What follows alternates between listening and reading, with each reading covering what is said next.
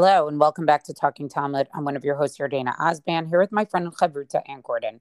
Our daf today, Masachet Chagiga Daf Chet, page 8. The Gemara here has an interesting discussion about where the money can come from in order to purchase the Shlamei Chagiga.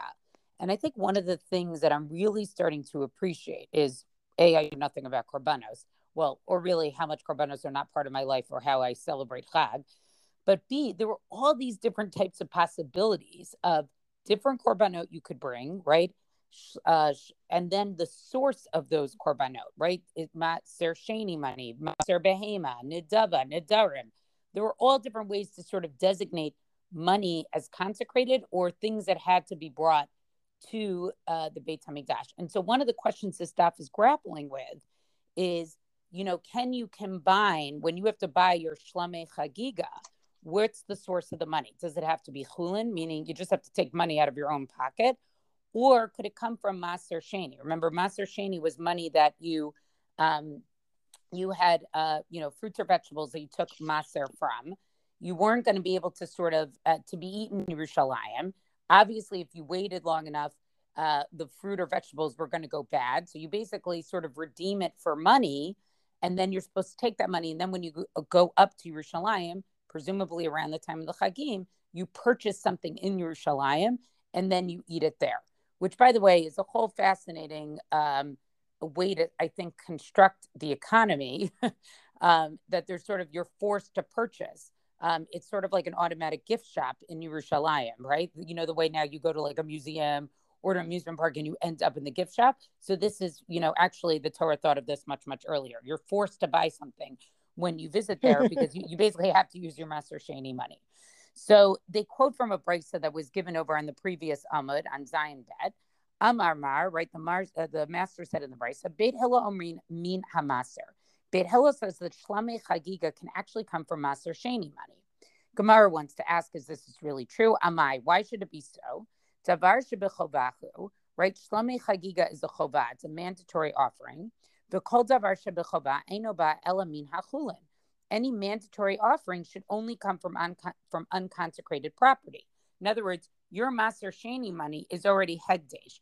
So something that is mandatory to bring shouldn't come from Hekdesh property already. I mean, it kind of makes sense. It's sort of like you had to use that Maser Sheni money anyway, so why should you be allowed to use it on something else that you have to do also? Amar Ula, so Ula answers, Bitofel. Beit Hillel is basically talking about a case where you supplement the money used to buy the Shlamei Chagiga with some Maser Sheni money. So now the Amoraim want to discuss, how does that apply? How could you actually do the supplementation? Chizkiah Amar, so Chizkiah says, Toflin behema lebehema. We can supplement an animal that was bought basically with chulin money, the correct way to buy the Shlamei Chagiga, with another animal bought with Maser Sheni money. So in other words, let's say you have a lot of people at your table that you got to feed for Chag, right? And one animal isn't going to be enough. And you have to bring several animals for your Shlamei Chagiga. So what Chizkiah is saying is what you do is one of the animals has to be entirely purchased with chulin money. And then the other animals could be bought with Maser Sheni money. So as long as you have one animal where you fulfilled the chovah of Shlamei Chagim, that's totally fine. Okay? So that's that's how you would sort of supplement. So you have one fully, chulin, and then the rest could be with your Maser Sheni. For Rabbi Yochanan Amar, Rabbi Yochanan says toflim ma'ot lima'ot. He says you actually can. The ain toflim ma'ot lima'ot. Sorry, but Chizkiah says I didn't read the end there. You cannot supplement an money, unconsecrated money with Maser Sheni money to buy a single animal. So you can't combine it to buy one animal, but separate, you can do full chulin, full Maser Sheni. You have two animals at least at your table, and that's how you can do it. For Rabbi Yochanan, toflin ma'ot lama'ot. Rabbi Yochanan feels you can combine the money for the purchase of a single animal, right? The ain toflin behema lebehema, but you cannot supplement an animal bought with chulin with another animal bought with Maser Sheni. So in other words, according to Rabbi Yochanan, if you have to buy several animals for your Shlamei Chagiga, right? All of them would fall under the category of being the chovah of Shlamei Chagiga, being mandatory. So you cannot buy any of them with full Maser Sheni money. All of them have to be a little bit chulin money and a little bit Maser Sheni money. and that's what that's what you have to do. And so then the Gemara basically gives a Tanaitic support for this machlokas of the Amoraim, right? Tana Kavadei de Chizkiah, Tana Kavadei de Rabbi Yochanan. And so they basically, what this has to do with is an interpretation of a particular pasuk. Tanya Kavadei de Rabbi Yochanan. It was taught in a brisa according to Rabbi Yochanan. Misat, when the Torah says misat, right, which means unconsecrated. This is the pasuk in Devarim chapter 16, verse 10. So this is one of these great examples where the Gemara just quotes one little word, but you really need to see the entire pasuk. The pasuk reads, "Vasita chaga shavuot laHashem Elokecha, misat nidvat yadecha asher titain kasher yivarecha Hashem Elokecha." Right, you shall observe the festival of Shavuot for Hashem your God with the misat. Right, so some English translations will say the tribute of your voluntary offerings, which you will give to Hashem your God. Will bless you, and God will bless you, right? So milamed she'adam mevi chovato minachulin. So the word misat, right, which means your tribute, means a man brings the chovah offering from chulin. Uminayin she'im ratzah la'arev ma'arev, and from where do we know that you can mix though? Basically chulin with consecrated money to buy the chovah. Talmud lomar kasher yivarecha Hashem Elokecha, right?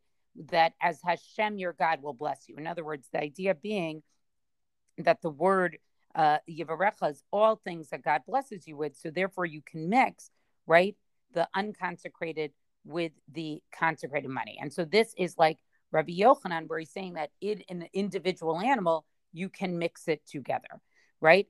Tanya Kavadei de Chizkiah, but according to Chizkiah, right, who said that you have to have one animal that has to be fully purchased with only chulin, and then one animal that can be with the maser sheni after that, right? So his brisa is misat, again quoting that same pasuk,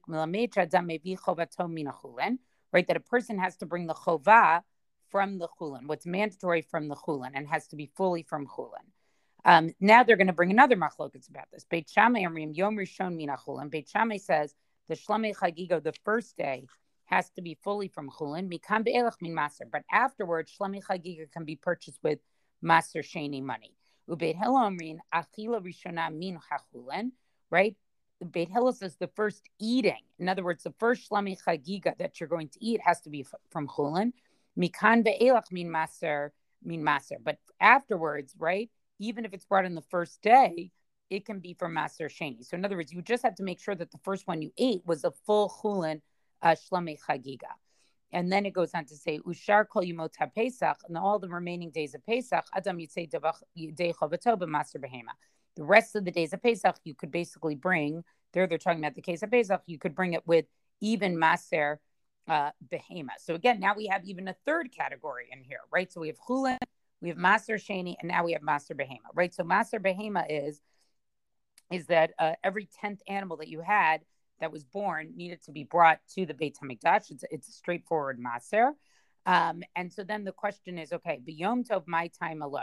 So the question is, according to Beit Hillel, why can't you do maser behema on Yom Tov? Amar Rav Ashi, so Rav Ashi answers, Dilma ate lasure b'yom tov, right? Because you're not actually allowed to take maser on Yom Tov. And so we want to make sure that you wouldn't separate this maser behema on Yom Tov. V'yivshar laser b'yom tov, right? And so mishum sikrata, right? So, and since you can't do separate maser behema on Yom Tov, because part of that is that you would have to put this red dye on the designated animal so that you would remember that was the animal you designated maser behema, and you can't do that on Yom Tov. So therefore, we don't even allow you to bring a maser behema animal on Yom Tov. Again, these are like all things that I think are totally not part of our halachic life now, but it's interesting to see all the multiple pathways of how a korban could be brought from chulin money, from maser sheni money, and then you even have your maser behema animals, and then trying to fit it into all these categories of, does this fulfill the designation of a shlamei chagiga, or does it not? So it just a whole category of halacha that I think many of us are just completely unfamiliar with. I feel like a little bit like we have wandered into tax law, meaning not really tax law, not the issue of taxes, but that morass of, details that are so critical and so clear once you know them, but you have to know them, and to get a handle on it. This is one of those dapim I feel like to really like internalize this material would take a good amount of time. And I'm sure that at the time, some of the people showing up, knew it all cold. And other people were going around like, wait, which? What do I need to do now? Because I feel like that's what this daf just presented to me, right? Like the the various like the permutations that you might not always be keeping in your head. Yeah, exactly. I agree with you. It's very, very intricate. All right, now I think we're going on to the new Mishnah.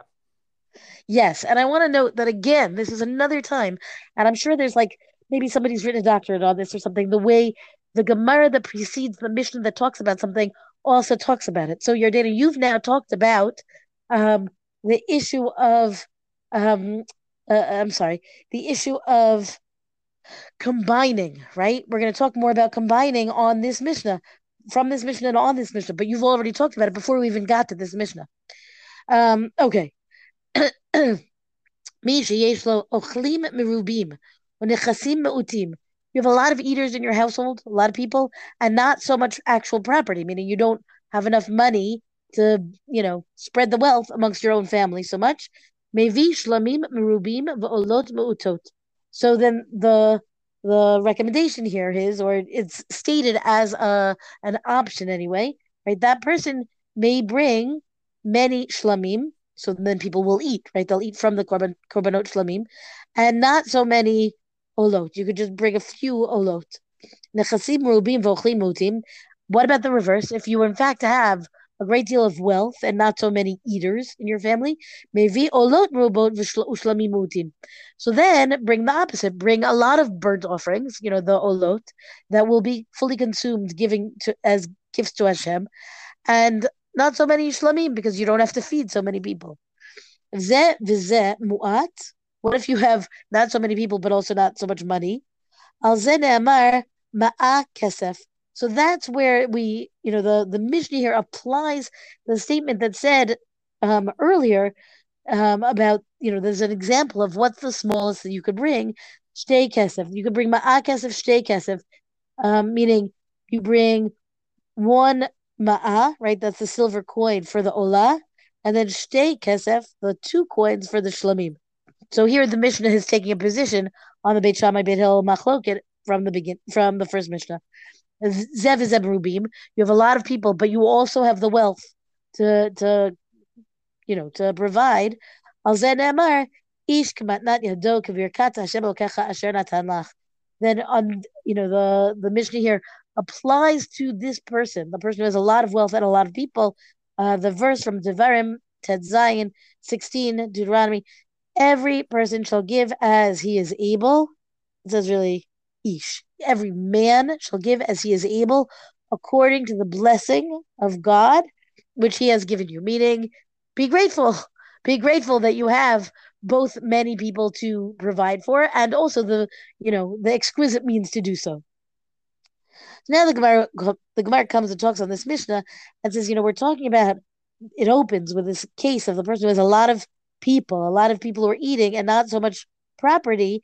You can bring a lot of shlamim. So then the Gemara wants to know, really? Like, is that a feasible response? Shlamim rubi mehechamaiti. How are you going to bring so many shlamim? Meaning that also costs money. And if anything, we've just established in the second half of the Mishnah, right, that you're going to spend more coin on shlamim to begin with. So the Gemara says, haleitle, he doesn't have anything, right? Like he doesn't have that much money, he doesn't have that much property to be able to bring a lot of shlamim. So how is this a solution? Am Rav Chisda tofel mevi par gadol. So Rav Chisda says, join your own money together with the Maser Sheni money and bring a large bull.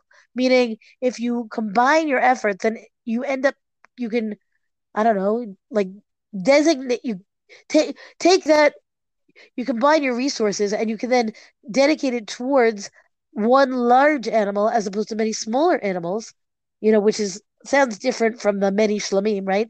But the idea is that you'll actually, that consolidation will end up putting you ahead. You'll get more for your money. Amar le Rav Sheshet, Hare Amru Toflin Behema Levehema. So Rav Sheshet says, and this is a very puzzling statement even to the Gemara, that the sages said that you can combine an animal with another animal, meaning behema lebehema. Toflin, tofel here is the word to combine. So Rav Sheshet said you can combine one animal with another animal, and the Gemara is going to say, wait, what? What does that mean, Rav Sheshet? Mai ka'amar le, ilima hachi ka'amar le, hare amru toflin behema lebehema, aval lo ma'ot lema'ot. So what is his response to Rav Chisda? What is Rav Sheshet saying?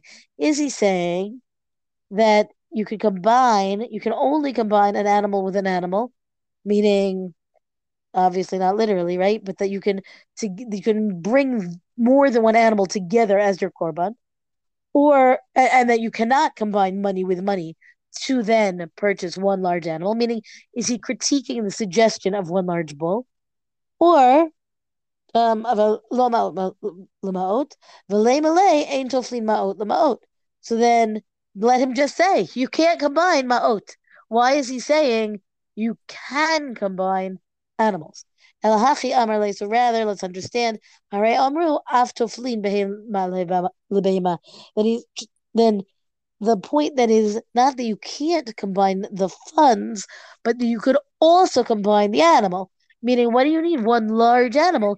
You could actually end up getting, several smaller animals, right? Whatever. It's still going to count as the same kind of korban. And so that's where I suggest, that the practicalities of this is exactly where we have our pilgrims here, the Ole Regel, who will be saying like, okay, but can I do this? But will this work? And I imagine that all the shopkeepers, and there's going to be like, I don't know, sages on the street corners helping people find their way to figure out whether it's allowed or not allowed. I understand that the Amoraim here are talking long after the actual events of being able to go purchase these korbanot in the Beit HaMikdash, but I still like this, the picture that I've drawn in my head of the need for expert consultation as you come across your own parameters. How are you going to personalize? How are you going to be able to do what you need to do, according to the general requirement under your own personal circumstances?